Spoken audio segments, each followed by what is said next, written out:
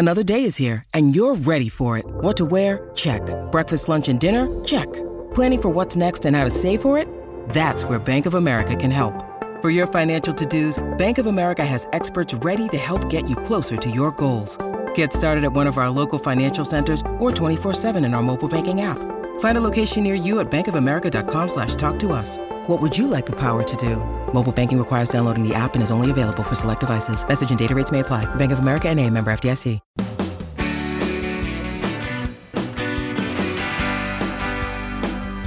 Great to have you here on our podcast of the Clark Howard Show. And I want you to know that this is such a great opportunity to keep you up to date on late-breaking developments.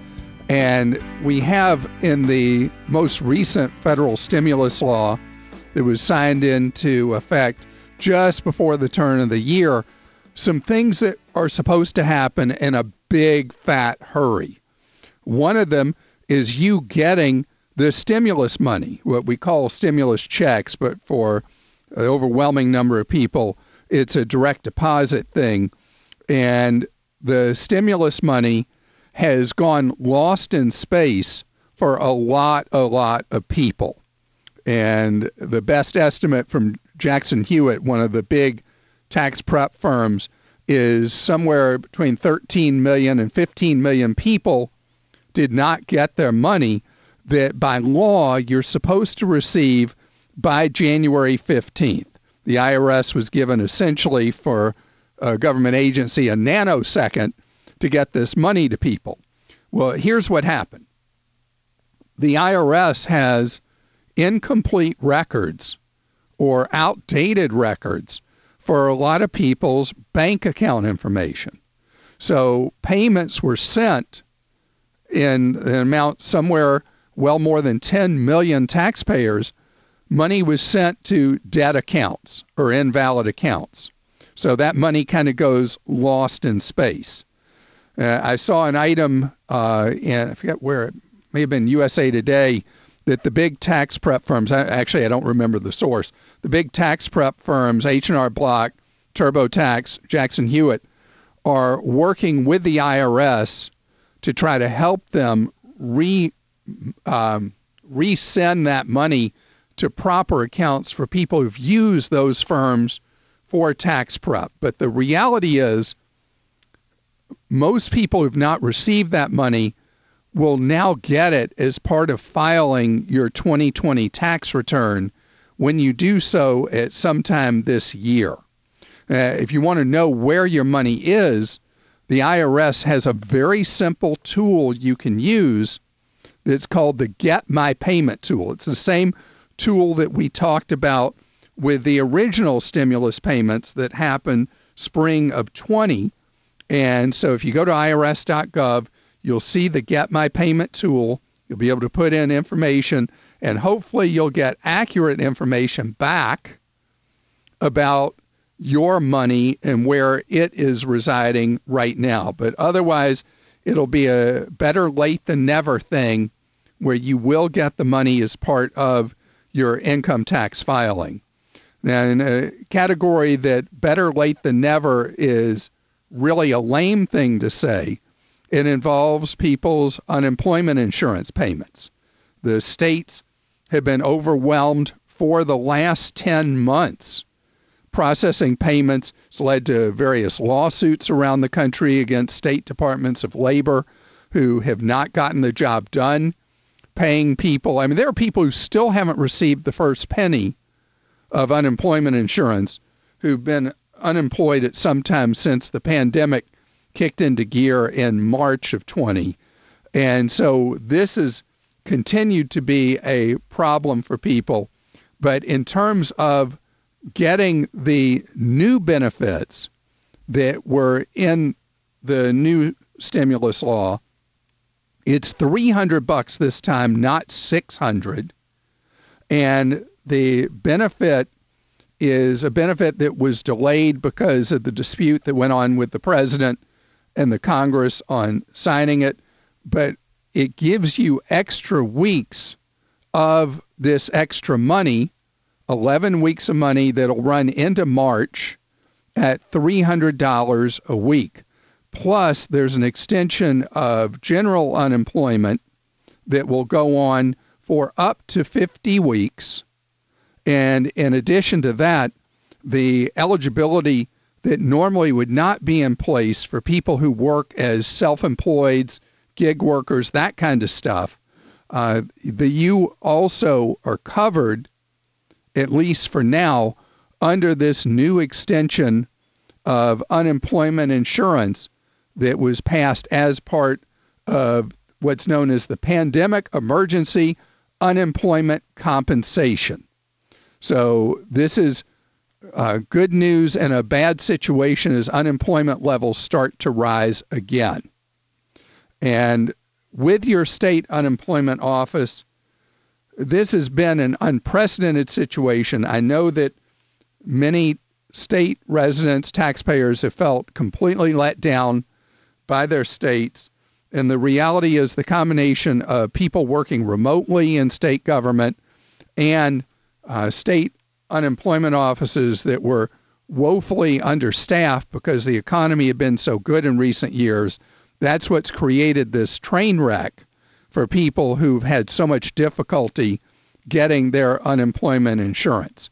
One thing that I've seen has worked around the country is complain to if a local TV station has any kind of on your side kind of reporter or anything like that, complain to them. It seems to shake money loose from state departments of labor that you haven't been able to get shaken loose in month after month. I have found that something that I recommended last year has not worked well, and that is contacting your elected officials, your state legislator or state senator, to try to get their help with state departments of labor. I've gotten a lot of feedback that was just one more frustrating dead end for people, but it seems media pressure does help. It's time for your questions. You posted for me at clark.com/ask. And Krista, who do you have a question from? I've got a question from Sue in Ohio. She says, Clark, will you please give me some direction for honest life insurance policies? I've received so many scam letters that want you to give them information about your family. I trust your opinion. Just a few names of companies that you trust, please. Okay, thank you very much for this question, because the life insurance industry has always had shady characters in it, sadly. But there are many, many legitimate sources of real and good life insurance. The truth is, if you earn less than the most elite income earners in the United States, you start getting to amounts of $400,000, $500,000 a year, most life insurance being peddled is a really bad choice. Only those rare people earning in rarefied air should even consider buying traditional life insurance known as whole life. As far as variable universal life, most of the shady solicitations you receive are for various forms of universal or various variable universal life. Those insurance policies are ripoffs. They are not scams, but they're close. They're garbage. And for almost all individuals buying life insurance, it's not so much the company that matters, it's the type. You want something known as level term insurance. Level term insurance is where you pick an amount of time you want to insure your life, anywhere from typically 10 to 30 years. And you pay an extremely low premium. The policies are very simple. They only pay a benefit to your survivors in the event you die. There's no weirdo investing in them. There's no savings accounts, anything like that. It is just death insurance to provide for your family. I have a simple guide that walks you through buying level term insurance at clark.com. And again, I have some companies listed there that do instant issue using your medical history as a way to issue. And those companies, as the numbers of those keep increasing, have become a very popular option, especially with people who want nothing ever to do with an insurance salesperson. But there are also quotation services that will quote you a variety of level term insurance policies. I want you to buy from a company rated A+ by AM Best, and those ratings are very easily available as you shop for quotes. Joel? Clark Tom in Alaska says, I recently learned that my personal information was used by a scammer to file a fraudulent unemployment claim in my name. I contacted the fraud division of my state's Department of Labor, who terminated the claim and told me there's been an explosion in unemployment fraud since last spring. I'm concerned now that my personal information used in that fraud may be used in another scam. I froze my credit 3 years ago, and I just changed my passwords on my financial accounts. I added two-factor authentication on those because I hadn't been using that before. What other things should I do to protect myself? You're doing everything right. The thing is, the problem with the unemployment insurance fake claims was something that happened because of what I was talking about earlier, the state labor departments being overwhelmed. And the fact that you have your credit frozen is essential and important, but it would not prevent somebody from pretending to be you filing for unemployment insurance. The good news is you shut that down cold, and it should mean there's no other issues or problems with your identity. One thing I would like you to do is temporarily thaw your credit files so you can set up a Credit Karma account where for free you'll be able to monitor your credit, and you'll know if any funny stuff is going on, but you'll also be able to track your credit scores, a facsimile of them, for free from 2 of the 3 major credit bureaus. It's a very good free service, but you are doing everything right, and don't worry. When we return on our podcast, we've got more of your questions straight ahead. And if you got a question for me, just go to clark.com/ask. 2020 had a lot of rotten, terrible things to it. And I think about in the holiday cards and New Year's cards and Christmas cards we got, how many people made reference to, isn't it great this lousy, crummy 2020 is almost past, and 21, everybody's looking. When you need mealtime inspiration, it's worth shopping Kroger, where you'll find over 30,000 mouth-watering choices that excite your inner foodie. And no matter what tasty choice you make, you'll enjoy our everyday low prices, plus extra ways to save, like digital coupons worth over $600 each week. You can also save up to $1 off per gallon at the pump with fuel points. More savings and more inspiring flavors make shopping Kroger worth it every time. Kroger, fresh for everyone. Fuel restrictions apply. Forward to this year being so much better. Well, one area that happened in 20 that was really, really rotten terrible is all the crime spikes around the country. I mean, virtually any kind of crime you could think of got worse last year. And there's a sense that a lot of people feel things are out of control on the crime front. One area that I didn't even think about till I read a couple of end-of-year stories a couple of weeks ago is car theft. Vehicle theft went through the roof in 20. And the reason is absolutely goofy. Vehicles now are being stolen in large numbers, not by professionals, that if you're familiar with chop shopping, where they steal a vehicle that the parts bring good money, they take them to a hidden location where the vehicle's taken apart and the parts are sold off to various auto facilities and body shops and things like that for big money. No, now car theft is joyriding. And how are people getting cars? Because we're giving them an open invitation. And it's all apparently about the key fobs, according to law enforcement around the United States. So what happens is people will absentmindedly, when they get in a vehicle, put their key fob in the center console. And since vehicles are pushed to start and stop now in most cases, we forget about those keys in the center console. And we get out of the vehicle and walk away. And apparently a lot of teenagers and 20-somethings look at this as their lucky day. They just walk up to vehicles, pull at the handles. If the vehicle's open, they get in, they hit the push to start button, and if the vehicles start, they just go have fun. I saw in one story that the police refer to this as the Uber equivalent of car theft, because they just take the vehicles on a joyride and then abandon them somewhere. And we're helping them do it.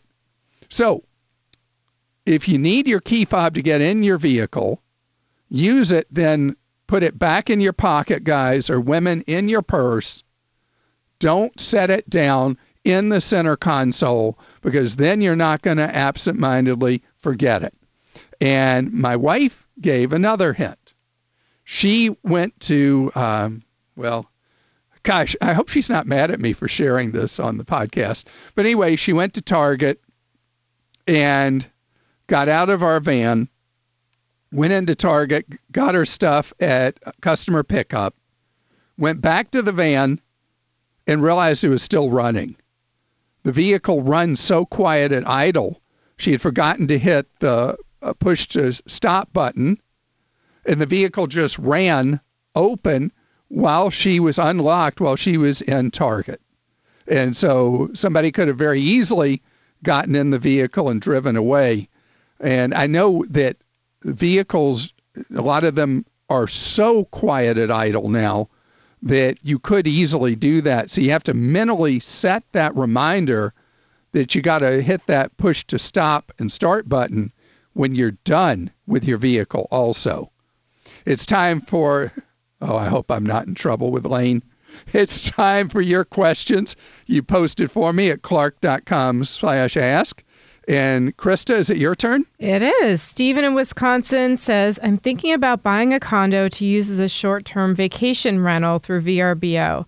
Should I set up an LLC to purchase this as an investment? What are the advantages of doing that? Also, how can I verify previous rental income for the unit?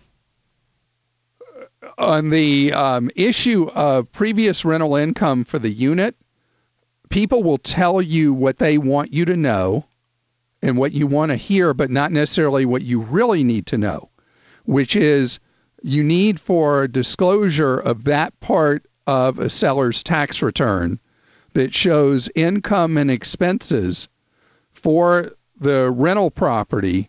For if they've owned it for a while, I think it's reasonable to ask for that page of a tax return the prior 3 years, because you want to know, does it really cash flow positive? Is it really going to generate good income for you? And if a seller is offended or not willing to disclose, then you're buying more on faith. On the question of an LLC, if you pay cash for a property, it's easy to do an LLC, and it's a good idea, particularly with short-term renters, because with VRBO, Airbnb, you have more risk that something will go wrong because of the cycle of having so many different tenants through a property. So I really like the LLCs as a way to own a vacation property. You should know, though, with any vacation property, you stand the risk that if you have a property inside any kind of homeowners association or anything like that, or because of local ordinance or laws, that your ability to do short-term rentals may be terminated, and you may only be permitted at some point to do long-term rentals. So the fundamentals of owning that property as an investment need to work long-term as well as short-term. If you can't make the numbers work on a long-term rental basis, it's a far more risky thing to buy a property just based on the economics of doing short-term rentals. Joel? Clark, Julia in California says, my son signed a lease on an apartment that's right by the university he attends just before COVID hit in February. Yeah. The lease is for this academic year, August through July. This is 7 hours from our home. And since March, his classes have all been remote. I asked, and they would not consider letting us out of the lease or even considering a reduced price. He actually went ahead and moved in, but came home after a couple of months because there was just no reason to be there. Now we're stuck paying $1,160 per month through July for a place that he isn't occupying and won't occupy. I searched the lease. There's no pandemic clause. And in fact, it says that you're obligated even if you move away, disenroll from school, etc. The only way to get out of it, according to the lease, is to find a subletter that they approve, but there just isn't the demand now with school being remote. So we're the guarantors on the lease and just don't want to pay. Would they come after us anyway for payment if we didn't? Is there any way to get out of this lease? I'm not going to fib to you. This has happened to, I don't know how many hundreds of thousands, or it could be in the millions of families around the country with college students who are in off-campus apartments that the colleges have gone online. And as a result, there is zero demand for those apartments because generally they were constructed either on university land or near it, designed strictly or primarily for the student market. And parents everywhere in America are stuck. There's no provision I'm aware of anywhere in the United States that would allow you to avoid paying that rent on that lease. If you stop paying, they will ruin your credit and they will get a judgment against you. As ridiculous as this is, and as terrible as it is, you've got to pay that rent through the end of that lease in this summer coming up, and just know it was money that went down a rat hole. I wish I had a better answer. I know this same thing happened at my daughter's university, where they closed in March, and they were overwhelmingly student housing where people lived in dorms. They closed the dorms for the fall semester, and students were told to go rent off-campus housing. And then right after people rented, the school went all online again. And everybody who was a student at my daughter's university ended up in the same situation you did. It is rotten terrible. Krista? This is a fun one, Clark. Lynn in Washington says, I'm fortunate enough to have been married for 23 years and want to do something special for my spouse. She would really like to have a bigger diamond for her wedding band.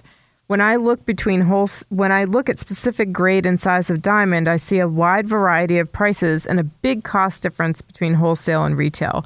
What's the best way to spend the least amount of hard-earned cash and still get a good diamond? So a couple of things I'll suggest to you. With traditional dug-out-of-the-earth diamonds, pawn shops and second-hand purchase of diamonds is where it's at. That's where you get real value on a traditional dug-out-of-the-earth diamond.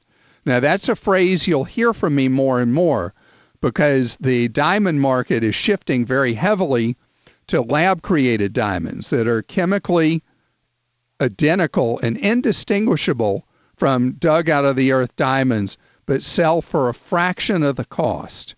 And they are, in many cases, far more beautiful than traditional dug-out-of-the-earth diamonds. There are a lot of sellers of these. One of the ones, if you want to get reference points to look at, that's a very well-known and recognized seller of these is Clean Origin. And even De Beers has set up its own alternative seller of these lab-created diamonds called Lightbox, I think is the name of it. Look at these. Compare the prices of these, and all the lab-created diamond sellers that are legit give you typically 30 to 90 days to decide if you like the lab-created diamond. If you don't, you return it for a full unconditional refund. That's where the real savings are. And I hope you've enjoyed today's podcast. If you'd like to subscribe to our podcast, you want to know more about how podcasting works, go to clark.com/podcast.